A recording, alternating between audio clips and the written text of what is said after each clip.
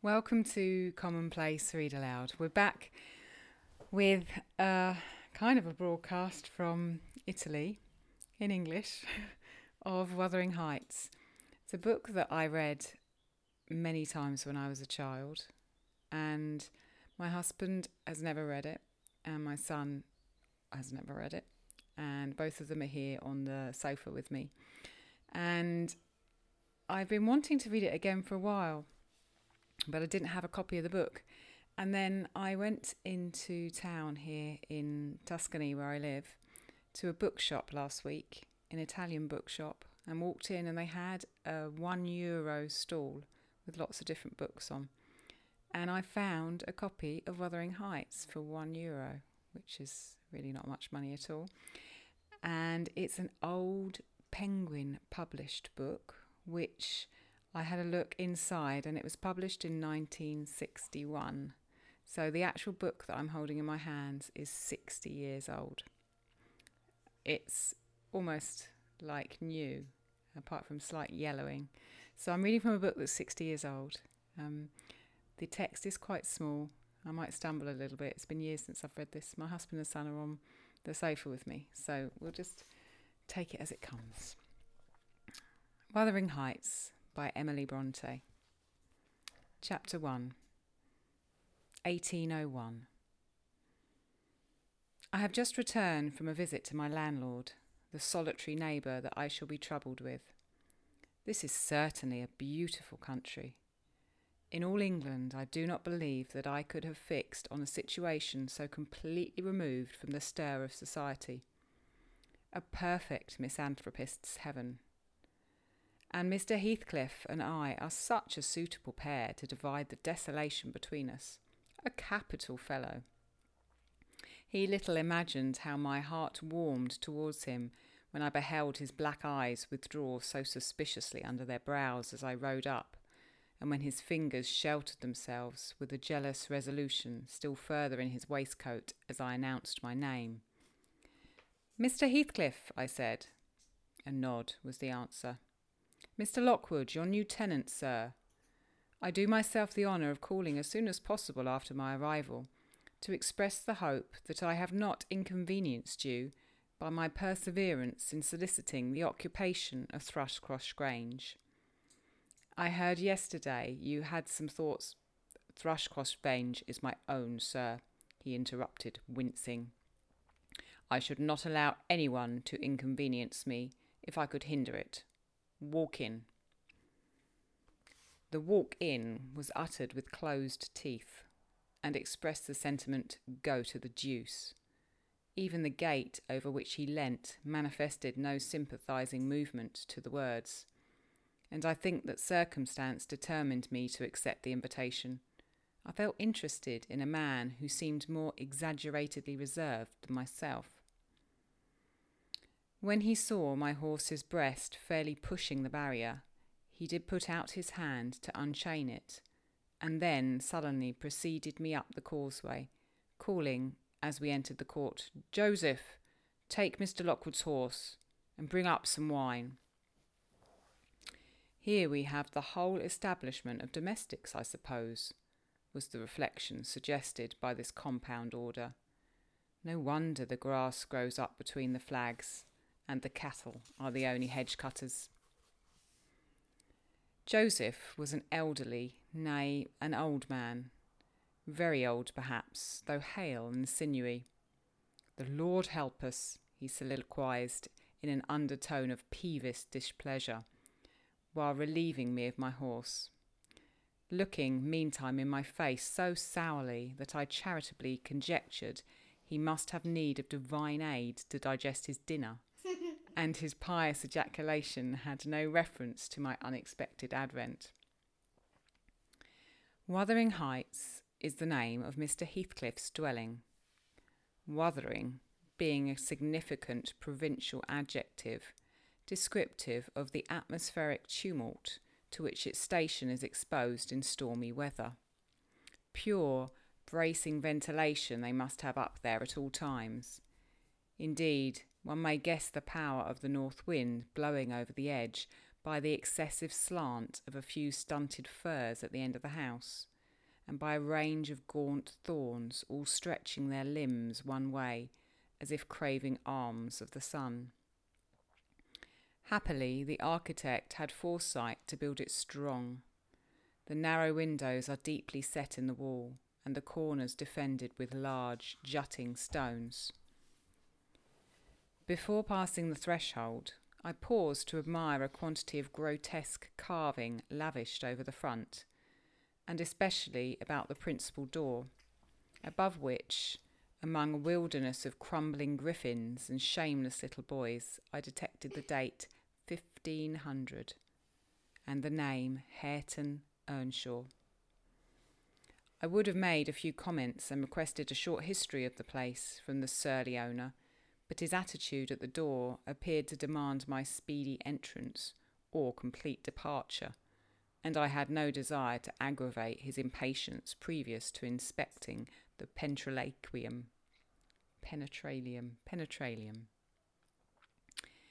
One step brought us into the family sitting room without any introductory lobby or passage. They call it here the house, preeminently. It includes kitchen and parlour generally, but I believe at Wuthering Heights the kitchen is forced to retreat altogether into another quarter. At least I distinguished a chatter of tongues and a clatter of culinary utensils deep within, and I observed no signs of roasting, boiling or baking about the huge fireplace, nor any glitter of copper saucepans and tin cullenders on the walls. One end, indeed, reflected splendidly both light and heat from ranks of immense pewter dishes, interspersed with silver jugs and tankards, towering row after row on a vast oak dresser to the very roof. The latter had never been underdrawn. Its entire anatomy lay bare to an inquiring eye, except where a frame of wood laden with oatcakes and clusters of legs of beef, mutton and ham concealed it. Above the chimney were sundry villainous old guns and a couple of horse pistols, and by way of an ornament 3 gaudily painted canisters disposed along its ledge. The floor was smooth, white stone, the chairs high-backed, primitive structures painted green. 1 or 2 heavy black ones lurking in the shade. In an arch under the dresser reposed a huge liver-coloured bitch pointer, surrounded by a swarm of squealing puppies, and other dogs haunted other recesses. The apartment and furniture would have been nothing extraordinary as belonging to a homely northern farmer with a stubborn countenance and stalwart limbs set out to advantage in knee breeches and gaiters.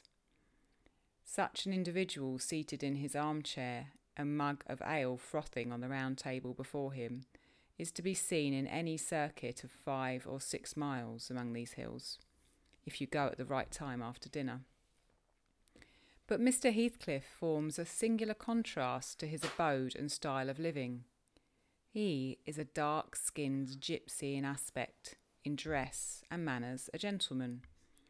That is, as much a gentleman as many a country squire, rather slovenly perhaps, yet not looking amiss with his negligence, because he has an erect and handsome figure, and rather morose. Possibly some people might suspect him of a degree of underbred pride. I have a sympathetic chord within that tells me it is nothing of the sort. I know by instinct his reserve springs from an aversion to showy displays of feeling, to manifestations of mutual kindliness. He'll love and hate equally under cover, and esteem it a species of impertinence to be loved or hated again. No, I'm running on too fast. I bestow my own attributes over liberally on him. Mr. Heathcliff may have entirely dissimilar reasons for keeping his hand out of the way when he meets a would-be acquaintance to those which actuate me. Let me hope my constitution is almost peculiar. My dear mother used to say I should never have a comfortable home, and only last summer I proved myself perfectly untrustworthy of one. Whilst enjoying a month of fine weather at the seacoast, I was thrown into the company of a most fascinating creature, a real goddess in my eyes, as long as she took no notice of me. I never told my love vocally. Still, if looks have language, the merest idiot might have guessed I was over head and ears. She understood me at last, and looked to return the sweetest of all imaginable looks. And what did I do? I confess it with shame, shrank icily into myself like a snail. At every glance retired colder and farther, till finally the poor innocent was led to doubt her own senses, and, overwhelmed with confusion at her supposed mistake, persuaded her mamma to decamp. By this curious turn of disposition, I have gained the reputation of deliberate heartlessness. How undeserved, I alone can appreciate. I took a seat at the end of the hearthstone opposite that towards which my landlord advanced, and filled up an interval of silence by attempting to caress the canine mother, who had left her nursery and was sneaking wolfishly to the back of my legs, her lip curled up and her white teeth watering for a snatch. My caress provoked a long, guttural snarl. "You'd better let the dog alone," growled Mr. Heathcliff in unison, checking fiercer demonstrations with a punch of his foot. "She's not accustomed to being spoilt, not kept for a pet." Then striding to a side door, he shouted again, "Joseph!" Joseph mumbled indistinctly in the depths of the cellar, but gave no imitation of ascending. So his master divided down to him, leaving me vis-a-vis the ruffianly bitch and a pair of grim shaggy sheepdogs, who shared with her a jealous guardianship over all my movements. Not anxious to come in contact with their fangs, I sat still, but imagining they would scarcely understand tacit insults, I unfortunately indulged in winking and making faces at the trio, and some turn in my physiognomy so irritated Madam that she suddenly broke into a fury and leapt onto my knees. I flung her back and hastened to interpose the table between us. This proceeding roused the whole hive. 6 4-footed fiends of various sizes and ages issued from hidden dens to the common centre. I felt my heels and coat laps peculiar subjects of assault, and parrying off the larger combatants as effectually as I could with a poker, I was constrained to demand aloud assistance from some of the household in re-establishing peace. Mr. Heathcliff and his man climbed the cellar steps with vexatious phlegm. I don't think they moved 1 second faster than usual, though the hearth was an absolute tempest of worrying and yelping. Happily, an inhabitant of the kitchen made more dispatch. A lusty dame with tucked-up gown, bare arms and fire-flushed cheeks rushed into the midst of us, flourishing a frying-pan, and used that weapon and her tongue to such purpose that the storm subsided magically, and she only remained, having like a sea after a high wind, when her master entered the scene. "What the devil is the matter?" he asked, eyeing me in a manner that I could ill endure after this inhospitable treatment. "What the devil indeed?" I muttered. "The herd of possessed swine could have had no worse spirits in them than those animals of yours, sir. You might as well leave a stranger with a brood of tigers." "They won't meddle with persons who touch nothing," he remarked, putting the bottle before me and restoring the displaced table. "The dogs do right to be vigilant. Take a glass of wine?" "No, thank you." "Not bitten, are you?" "If I had been, I would have set my signet on the biter." Heathcliff's countenance relaxed into a grin. Come, he said, "you are flurried, Mr. Lockwood. Here, take a little wine. Guests are so exceedingly rare in this house that I and my dogs, I am willing to own, hardly know how to receive them. Your health, sir." I bowed and returned to the pledge, beginning to perceive that it would be foolish to sit sulking for the misbehaviour of a pack of curs, Besides, I felt loth to yield the fellow further amusement at my expense, since the humour took that turn. He, probably swayed by prudential consideration of the folly of offending a good tenant, relaxed a little in the laconic style of chipping off his pronouns and auxiliary verbs, and introduced what he supposed would be a subject of interest to me, a discourse on the advantages and disadvantages of my present place of retirement. I found him very intelligent on the topics we touched. Before I went home, I was encouraged so far as to volunteer another visit tomorrow. He evidently wished no repetition of my intrusion. I shall go, notwithstanding. It is astonishing how sociable I feel myself compared with him. Chapter 2. Yesterday afternoon set in misty and cold. I had half a mind to spend it by my study fire instead of wading through heath and mud to Wuthering Heights. On coming up from dinner, however, N.B., I dined between 12 and 1 o'clock. The housekeeper, a matronly lady, taken as a fixture along with the house, could not, or would not, comprehend my request that I might be served at 5. On mounting the stairs with this lazy intention and stepping into the room, I saw a servant girl on her knees surrounded by brushes and coal scuttles, and raising an infernal dust as she extinguished the flames with heaps of cinders. This spectacle drove me back immediately. I took my hat, and after a 4 miles walk arrived at Heathcliff's garden gate just in time to escape the first feathery flakes of a snow shower. On that bleak hilltop the earth was hard with a black frost, and the air made me shiver through every limb. Being unable to remove the chain, I jumped over, and running up the flagged causeway bordered with straggling gooseberry bushes, knocked vainly for admittance till my knuckles tingled and the dogs howled. "Wretched inmates," I ejaculated mentally.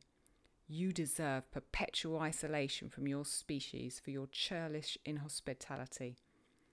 At least I would not keep my doors barred in the daytime. I don't care, I will get in." So resolved, I grasped the latch and shook it vehemently. Vinegar-faced Joseph projected his head from a round window of the barn.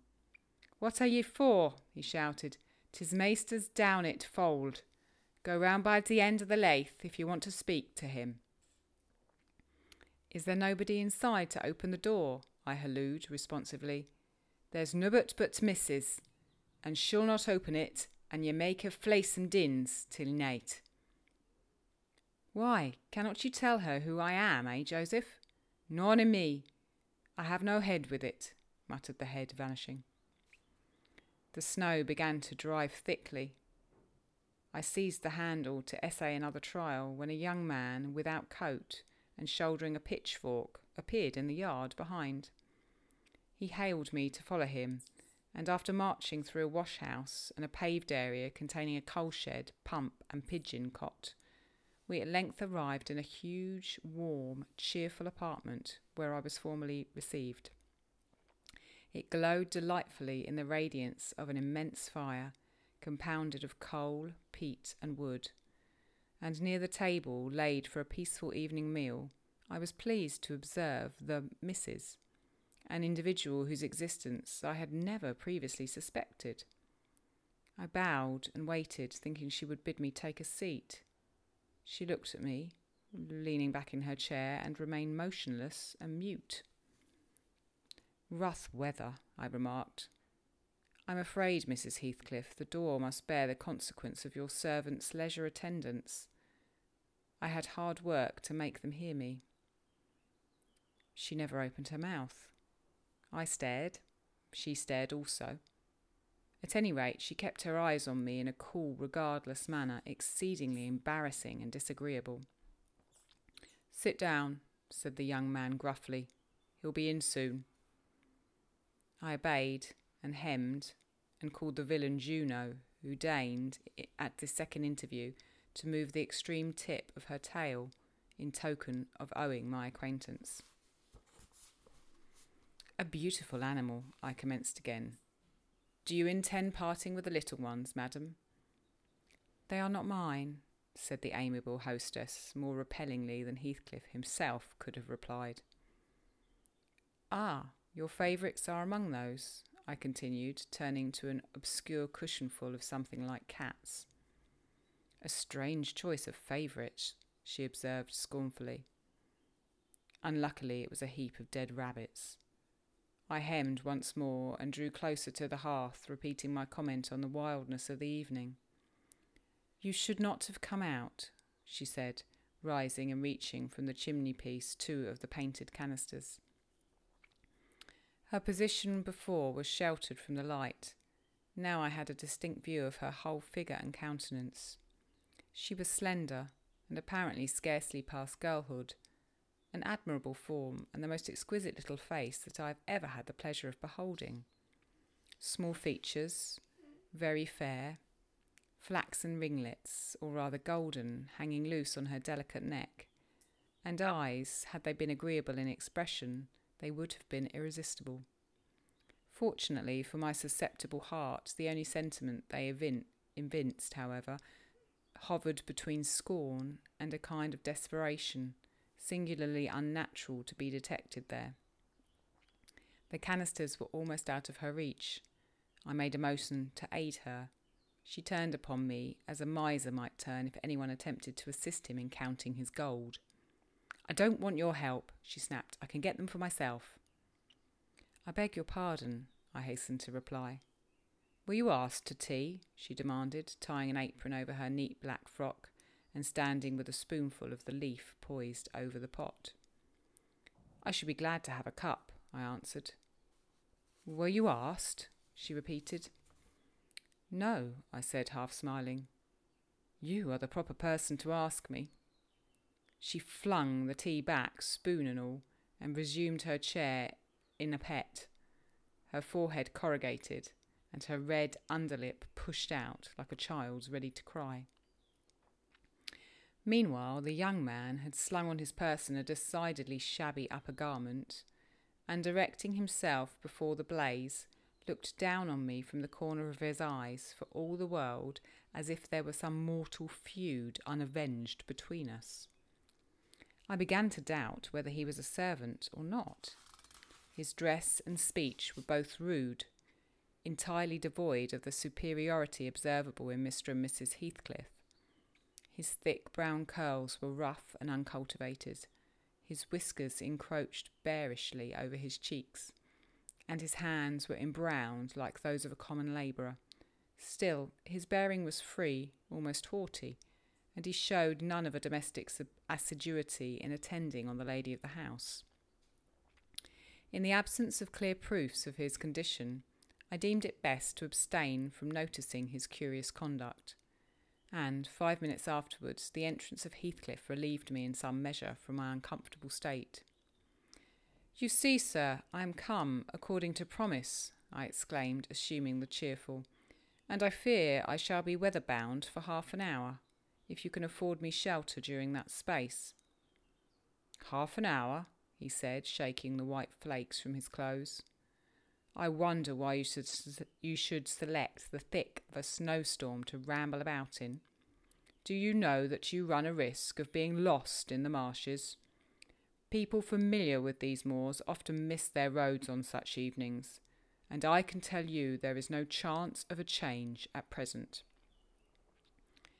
"Perhaps I can get a guide among your lads, and he might stay at the Grange till morning. Could you spare me one?" "No, I could not." "Oh, indeed. Well, then, I must trust to my own sagacity."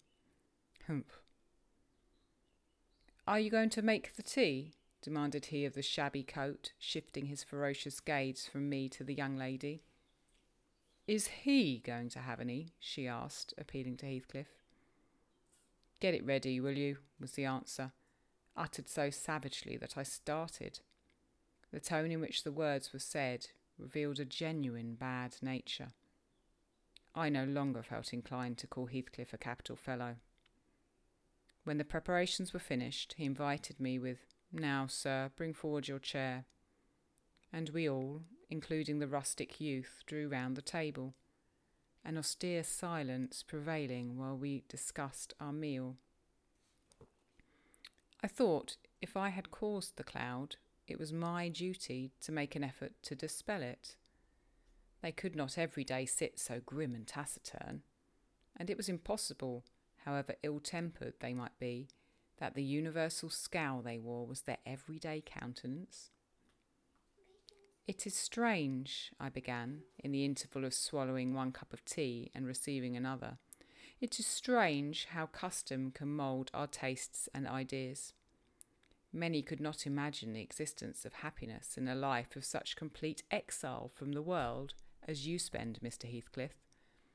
Yet I'll venture to say that surrounded by your family and with your amiable lady as the presiding genius over your home and heart—" "My amiable lady," he interrupted, with an almost diabolical sneer on his face. "Where is she, my amiable lady?" "Mrs. Heathcliff, your wife, I mean." "Well, yes. Oh, you would intimate that her spirit has taken the post of ministering angel and guards of the fortunes of Wuthering Heights even when her body is gone. Is that it?" Perceiving myself in a blunder, I attempted to correct it. I might have seen there was too great a disparity between the ages of the parties to make it likely that they were man and wife. One was about 40, a period of mental vigour at which men seldom cherish the delusion of being married for love by girls. That dream is reserved for the solace of our declining years. The other did not look 17. Then it flashed upon me. The clown at my elbow, who was drinking his tea out of a basin and eating his bread with unwashed hands, may be her husband. Heathcliff Junior, of course. Here is the consequence of being buried alive. She has thrown herself away on that boor from sheer ignorance that better individuals existed. A sad pity. I must beware how I cause her to regret her choice. The last reflection may seem conceited. It was not. My neighbour struck me as bordering on repulsive. I knew through experience that I was tolerably attractive. "Mrs. Heathcliff is my daughter-in-law," said Heathcliff, corroborating my surmise. He turned, as he spoke, a peculiar look in her direction, a look of hatred, unless he has a most perverse set of facial muscles that will not, like those of other people, interpret the language of his soul. "Ah, certainly, I see now. You are the favoured possessor of the beneficent fairy," I remarked, turning to my neighbour. This was worse than before. The youth grew crimson and clenched his fist, with every appearance of a meditated assault. But he seemed to recollect himself presently and smothered the storm in a brutal curse muttered on my behalf, which, however, I took care not to notice. "Unhappy in your conjectures, sir," observed my host. "We neither of us have the privilege of owning your good fairy. Her mate is dead. I said she was my daughter-in-law, therefore she must have married my son." "And this young man is—" "Not my son, assuredly." Heathcliff smiled again, as if it were rather too bold a jest to attribute the paternity of that bear to him. "My name is Hareton Earnshaw," growled the other, "and I'd counsel you to respect it." "I've shown no disrespect," was my reply, laughing internally at the dignity with which he announced himself. He fixed his eye on me longer than I cared to return the stare, for fear I might be tempted either to box his ears or render my hilarity audible. I began to feel unmistakably out of place in that pleasant family circle. The dismal spiritual atmosphere overcame and more than neutralised the glowing physical comforts round me, and I resolved to be cautious how I ventured under those rafters a third time. The business of eating being concluded, and no one uttering a word of sociable conversation, I approached a window to examine the weather. A sorrowful sight I saw, dark night coming down prematurely, and sky and hills mingled in one bitter whirl of wind and suffocating snow. I don't think it possible for me to get home now without a guide, I could not help exclaiming. The roads will be buried already, and if they were bare, I could scarcely distinguish a foot in advance. Hareton, drive those dozen sheep into the barn porch. They'll be covered if left in the fold all night, and put a plank before them, said Heathcliff. How must I do? I continued, with rising irritation. There was no reply to my question, and on looking round I saw only Joseph bringing a pail of porridge for the dogs, and Mrs. Heathcliff leaning over the fire, diverting herself with burning a bundle of matches which had fallen from the chimney-piece as she restored the tea canister to its place. The former, when he had deposited his burden, took a critical survey of the room, and in cracked tones grated out, "Ah, wonder how you can fashion to stand their idleness and war when all on 'em's gone out. But you're an out, and it's no use talking. You never mend your ill ways, but go right to the devil like your mother before you." I imagined for a moment that this piece of eloquence was addressed to me, and sufficiently enraged, stepped towards the aged rascal with an intention of kicking him out of the door. Mrs. Heathcliff, however, checked me by her answer. "You scandalous old hypocrite," she replied. "Are you not afraid of being carried away bodily whenever you mention the devil's name? I warn you to refrain from provoking me, or I'll ask your abduction as a special favour. Stop, look here, Joseph," she continued, taking a long, dark book from a shelf. "I'll show you how far I've progressed in the black art. I shall soon be confident to make a clear house of it. The red cow didn't die by chance, and your rheumatism can hardly be reckoned among providential visitations." "Oh, wicked, wicked," gasped the elder. "May the Lord deliver us from evil." "No, reprobate, you are a castaway. Be off, or I'll hurt you seriously. I'll have you all modelled in wax and clay, and the first who passes the limits I fix I'll not say what he shall be done to, but you'll see. Go, I'm looking at you." The little witch put a mock malignity into her beautiful eyes, and Joseph, trembling with sincere horror, hurried out, praying and ejaculating "wicked" as he went. I thought her conduct must be prompted by a species of dreary fun, and now that we were alone, I endeavoured to interest her in my distress.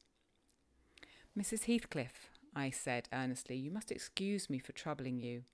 I presume because, with that face, I'm sure you cannot help being good-hearted.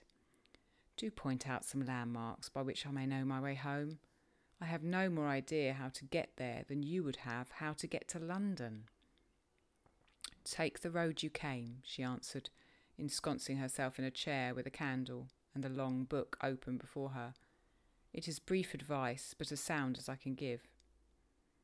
Then, if you hear of me being discovered dead in a bog or in a pit of snow, your conscience won't whisper that it is partly your fault." "How so? I cannot escort you. They wouldn't let me go to the end of the garden wall." "You? I should be sorry to ask you to cross the threshold for my convenience on such a night," I cried. "I want you to tell me the way, not to show it, or else to persuade Mr. Heathcliff to give me a guide." "Who?" "There is himself, Earnshaw, Zillah, Joseph, and I. Which would you have?" "Are there no boys on the farm?" "No, those are all." "Then it follows that I am compelled to stay." "That you may settle with your host. I have nothing to do with it." "I hope it will be a lesson to you to make no more rash journeys on these hills," cried Heathcliff's stern voice from the kitchen entrance. "As to staying here, I don't keep accommodations for visitors. You must share a bed with Hareton or Joseph if you do." "I can sleep on a chair in this room," I replied. No. A stranger is a stranger, be he rich or poor. It will not suit me to permit any one of the range of the place while I'm off guard," said the unmannerly wretch. With this insult, my patience was now at an end. I uttered an expression of disgust and pushed past him into the yard, running against Earnshaw in my haste. It was so dark that I could not see the means of exit, and as I wandered round, I heard another specimen of their civil behaviour amongst each other. At first the young man appeared about to befriend me. "I'll go with him as far as the park," he said. "You'll go with him to hell," exclaimed his master, or whatever relation he bore. "And who is to look after the horses, eh?" "A man's life is of more consequence than one evening's neglect of the horses. Somebody must go," murmured Mrs. Heathcliff, more kindly than I expected. "Not at your command," retorted Hareton. "If you set store on him, you'd better be quiet." "Then I hope his ghost will haunt you, and I hope Mr. Heathcliff will never get another tenant till the Grange is a ruin," she answered sharply. "Hearken, hearken, shoes cursing on 'em," muttered Joseph, towards whom I had been steering. He sat within earshot, milking the cows by the light of a lantern, which I seized unceremoniously, and calling out that I would send it back on the morrow, rushed to the nearest postern. "Meister, meister, he's stealing the lantern," shouted the ancient, pursuing my retreat. "Hey, Gnasher, hey, dog, hey, wolf, hold him, hold him." On opening the little door, 2 hairy monsters flew at my throat, bearing me down and extinguishing the light, while a mingled guffaw from Heathcliff and Hareton put the copestone to my rage and humiliation. Fortunately, the beasts seemed more bent on stretching their paws and yawning, and flourishing their tails than devouring me alive. But they would suffer no resurrection, and I was forced to lie till their malignant masters pleased to deliver me. Then, hatless and trembling with wrath, I ordered the miscreants to let me out, on their peril to keep me 1 minute longer, with several incoherent threats of retaliation that, in their indefinite depth of virulency, smacked of King Lear. The vehemence of my agitation brought on a copious bleeding at the nose, and still Heathcliff laughed, and still I scolded. I did not know what would have concluded the scene had there not been one person at hand rather more rational than myself and more benevolent than my entertainer. This was Zillah, the stout housewife, who at length issued forth to inquire into the nature of the uproar. She thought that some of them had been laying violent hands on me, and not daring to attack her master, she turned her vocal artillery against the younger scoundrel. "Well, Mr. Earnshaw," she cried, "I wonder what you'll have agate next. Are we going to murder folk on our very door-stones? I see this house will never do for me. Look at the poor lad, he's fair choking. Whisht, whisht, you mustn't go on so. Come in, I'll cure that. There now, hold you still." With these words she suddenly splashed a pint of icy water down my neck and pulled me into the kitchen. Mr. Heathcliff followed, his accidental merriment expiring quickly in his habitual moroseness. I was sick exceedingly, and dizzy and faint, and thus compelled perforce to accept lodgings under his roof. He told Zillah to give me a glass of brandy, and then passed on to the inner room, while she condoled me on my sorry predicament, and having obeyed his orders, whereby I was somewhat revived, ushered me to bed.